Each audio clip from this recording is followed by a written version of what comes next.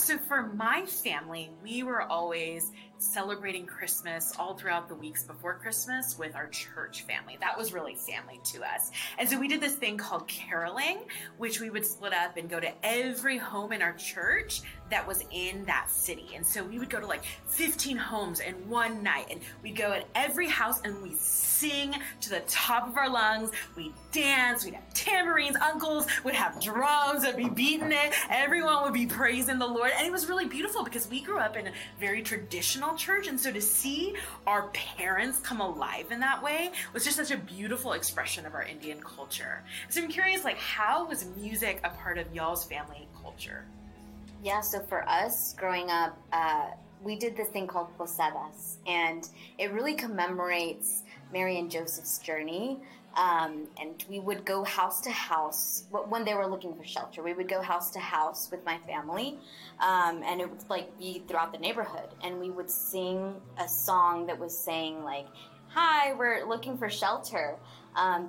Someone would play Mary, someone would play Joseph sometimes, and the last house that we would stop at that would let us open the door, they had a little song to sing when they opened the door, and we would just go in, and then we would pray the rosario, which is the rosary.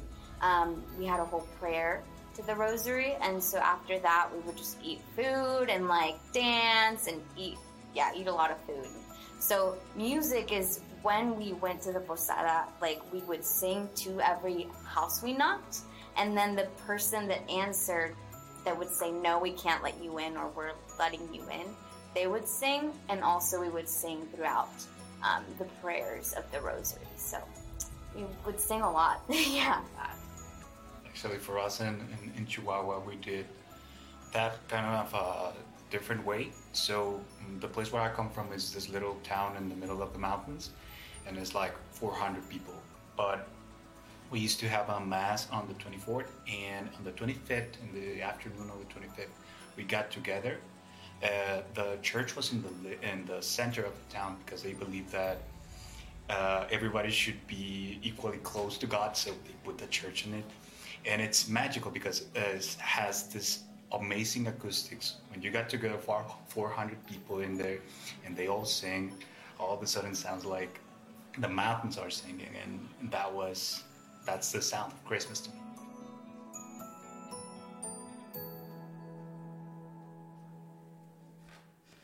I've loved hearing how different cultures around the world celebrate Christmas. And I don't know about you, but have you ever tried going caroling in South Austin? It doesn't work nearly as well. In fact, I remember one of the first years we were here, our life group went across the street to start singing to my neighbors over there in Barton Hills. And if there had been a song, remember how she said there's a song we sing, "There's no room for you here"? She was giving us a stare like, "What are you doing here?" And that song just kept going. Like I thought, well, how can you end this short? It was rough, all right?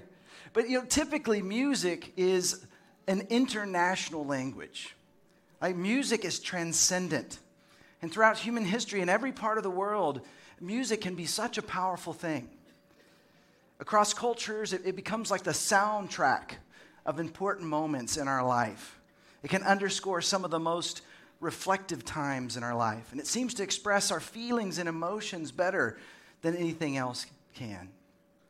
I even wonder if there's something about the way that we were created by God, that we want to create music and song. It's like deeply ingrained within us, almost as if it's part of the image of God, that we might reflect worship to the one who created us. I don't know about you, but when do you start playing your Christmas music? All right, for some of you, it was November 1st. Like as soon as Halloween's over, you're doing it. Some of you wait till like right after dessert, Thanksgiving. And some of you are like, "Oh wait, it's this week? I haven't even bought anything," right? And somewhere in between. But to me, in some ways, Christmas music is almost like a reminder of the spiritual reality as described in Psalm 148, that all of creation sings God's praises. And you and I can join in that chorus with our own song when we really encounter God this Christmas season. See, all of creation sings God's praises, and we can too.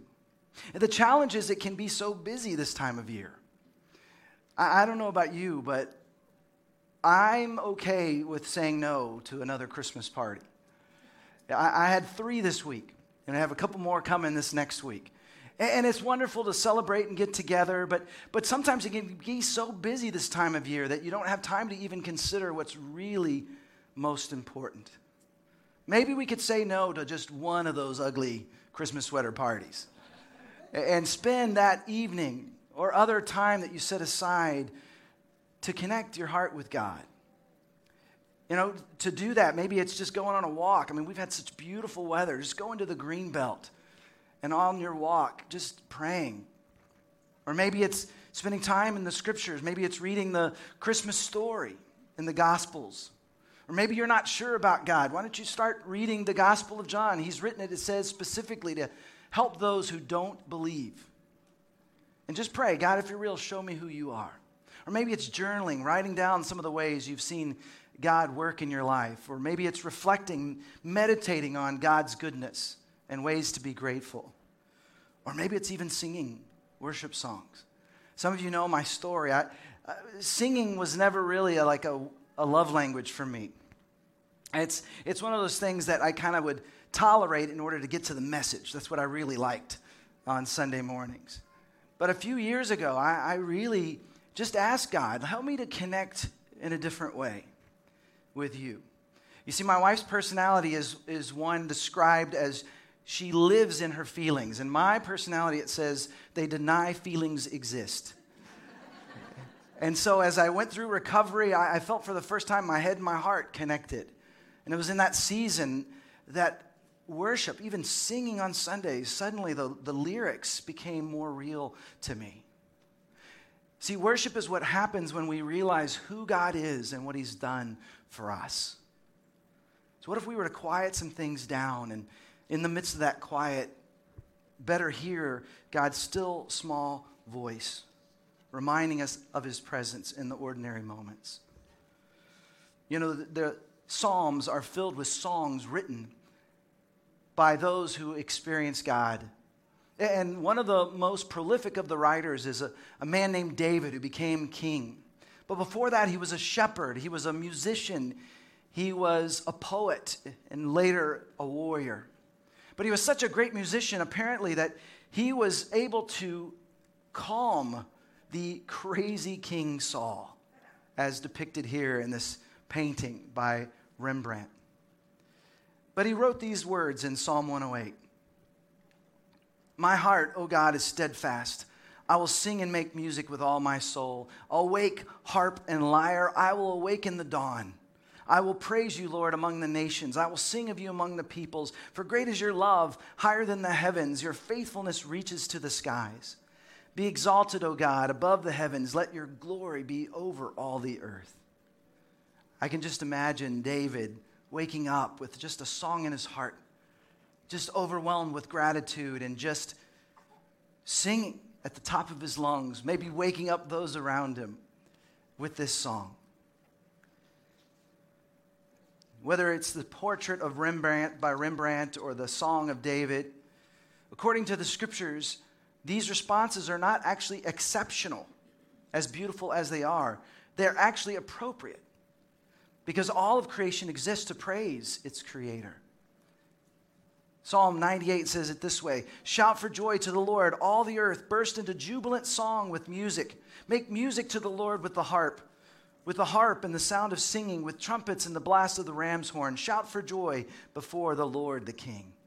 Or this one in Psalm 19 says, the heavens declare the glory of God. The skies proclaim the work of his hands. Day after day they pour forth speech. Night after night they reveal knowledge. They have no speech. They use no words.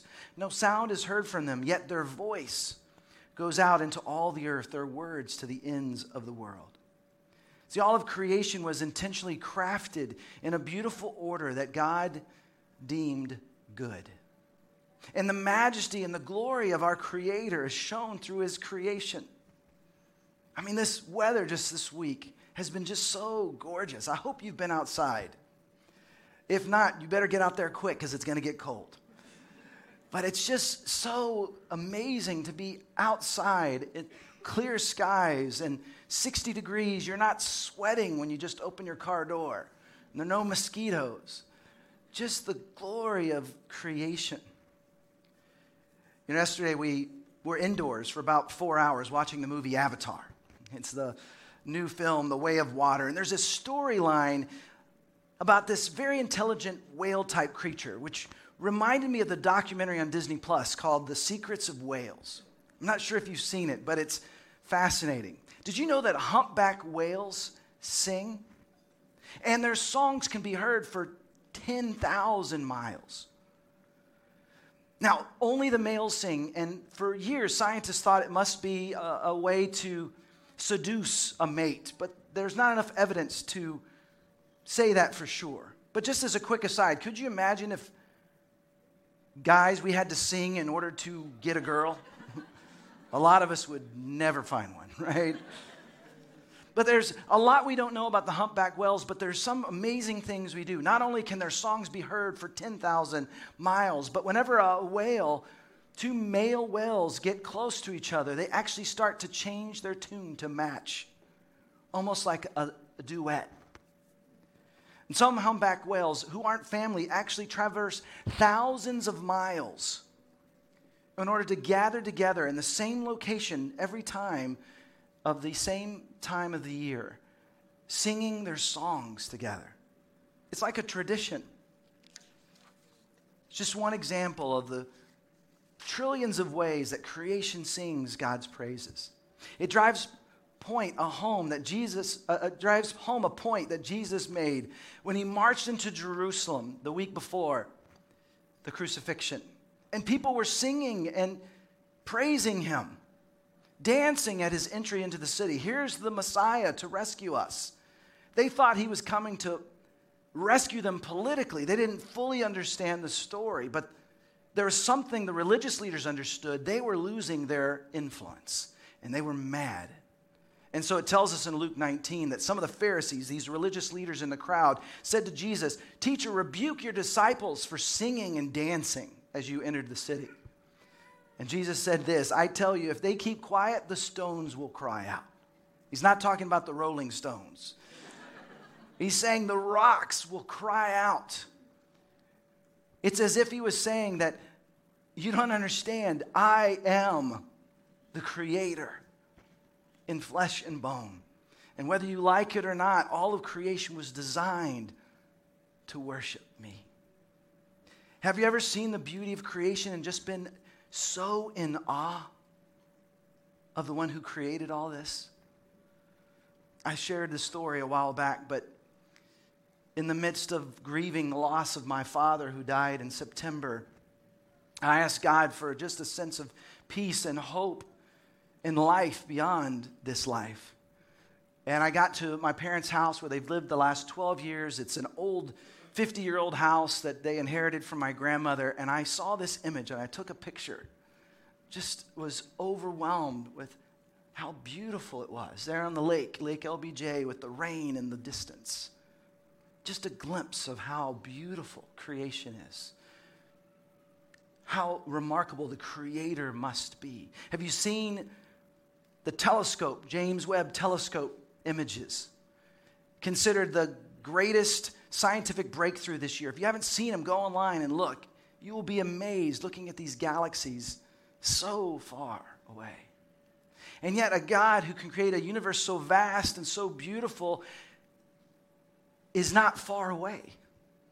The story of Christmas is that he came and walked among us, that he actually created you and me that we might have relationship with him.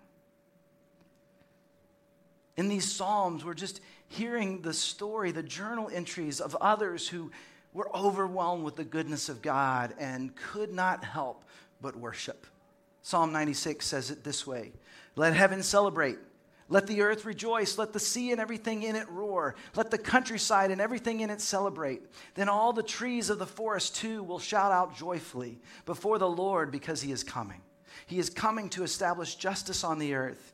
He will establish justice in the world rightly. He will establish justice among all people fairly." See, from the very beginning of the scriptures, we see the story of a God who would come to rescue us, Jesus was not some sort of plan B. Whoops, things didn't work out, so I got to go down and fix it. Instead, from the very beginning, Genesis 3 tells us, after Adam and Eve had chosen to go their own way, tempted by darkness, the scriptures promised that one day there would be a snake crusher to destroy evil. And throughout the Hebrew scriptures, you just see song after song, poem after poem, prophecy after prophecy, proclaiming the truth that one day there will be someone to come and rescue us. Isaiah 55, the Messianic Psalms like chapter 2 and chapter 22 and 110, or this one in Psalm 98 says this: "Sing to the Lord a new song, for he has done marvelous things. His right hand and his holy arm have worked salvation for him. The Lord has made his salvation known and revealed his righteousness to the nations. He has remembered his love and his faithfulness to Israel. All the ends of the earth have seen the salvation of our God." By the way, do you see that word salvation? In Hebrew, it's the word Yeshua. That's the name of Jesus. Yeshua, transliterated into English, we say it Jesus. That means in the Hebrew scriptures over and over and over, they saw the name Yeshua, Yeshua, Yeshua, pointing towards the one who would come to save us. It continues, "Let the sea resound and everything in it, the world and all who live in it. Let the rivers clap their hands. Let the mountains sing together for joy. Let them sing before the Lord, for he comes to judge the earth. He will judge the world in righteousness and the peoples with equity." See, in this wicked and evil world, one day God will make all things right. And the path towards making all things right was by coming to us on that Christmas day. So it would make sense if all the Hebrew scriptures were singing of this one who was to come, that when Jesus arrived, there would be lots of songs. In fact, it tells us when Mary was pregnant, she went to visit her cousin who was also pregnant, another miracle baby, who would come to be known as John the Baptist. And in that moment, these two pregnant women came together, and John leapt with excitement in his mother's womb. And so that's why every time I see two pregnant women talking to each other, I always have to ask, did one of your babies jump? And they never think it's funny for some reason. I'm not sure why. It's an inside joke, right? Have you ever jumped for joy? Have you ever had a moment where you were just so excited you couldn't contain yourself? Maybe this, for some of us, feels like a silly question. I mean, that's what children do at Christmas morning. Maybe you become too cynical, too jaded in life, seen too much. What if you and I could catch a glimpse of that kind of joy, to know that we are not alone? I remember someone asking Erwin, a pastor I worked with for 12 years in Los Angeles, "Why do you follow Jesus? I mean, there's so many different ways to believe. There's so many different religions. I mean, can't you just believe in any of them? Just believe it sincerely. Like, why would you choose Jesus?" And I'll never forget his answer. He said, "Because Jesus is the only one coming for us. No one else is coming for us, but Jesus came for us." There's another part of the story when Mary, so overwhelmed with God's goodness, burst out in song, just singing out of gratitude for all the good things that God is doing. Some of the words included, "My soul glorifies the Lord, and my spirit rejoices in God my Savior, for he has been mindful of the humble state of his servant." Or then the angels, it tells us, when they showed up to the shepherds, they sang, "Glory to God in the highest heaven, and on earth peace to those on whom his favor rests." If you're not the type to jump for joy or to break out in song, what would it take to make that happen in your life? See, in this third week of Advent, Advent simply is a Latin word for the anticipation or the coming of the promised one. It seems appropriate to ask, is there anything joyful enough that it might help you break through the cynicism of our culture any good news that might shift your perspective and fill your heart with such joy and hope, despite your circumstances, that you might just be moved to express your gratitude in some sort of way. See, when we fully understand the beauty of the Christmas story, that God came to rescue us, becoming a baby, growing up to live a perfect life, to teach with authority, to befriend the outcast, to bring healing to the sick, and ultimately willingly taking on evil, dying on a cross. But he did not stay in that tomb. On the third day, he rose to new life, promising that life for every one of us who chooses to follow him. You see, the beauty of the story is that it's real. Jesus is alive. We can experience him even now.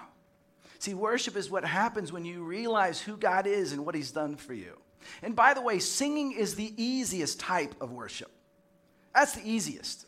It's easy to come on a Sunday and sing along with the band. By the way, I like to think of these as the best backup singers for me that I've ever had.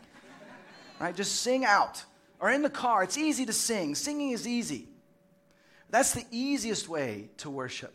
But the idea of worship is bigger than just singing. Listen to what Paul describes worship as in Romans 12. Therefore, I urge you, brothers and sisters, in view of God's mercy, to offer your bodies as a living sacrifice, holy and pleasing to God. This is your true and proper worship.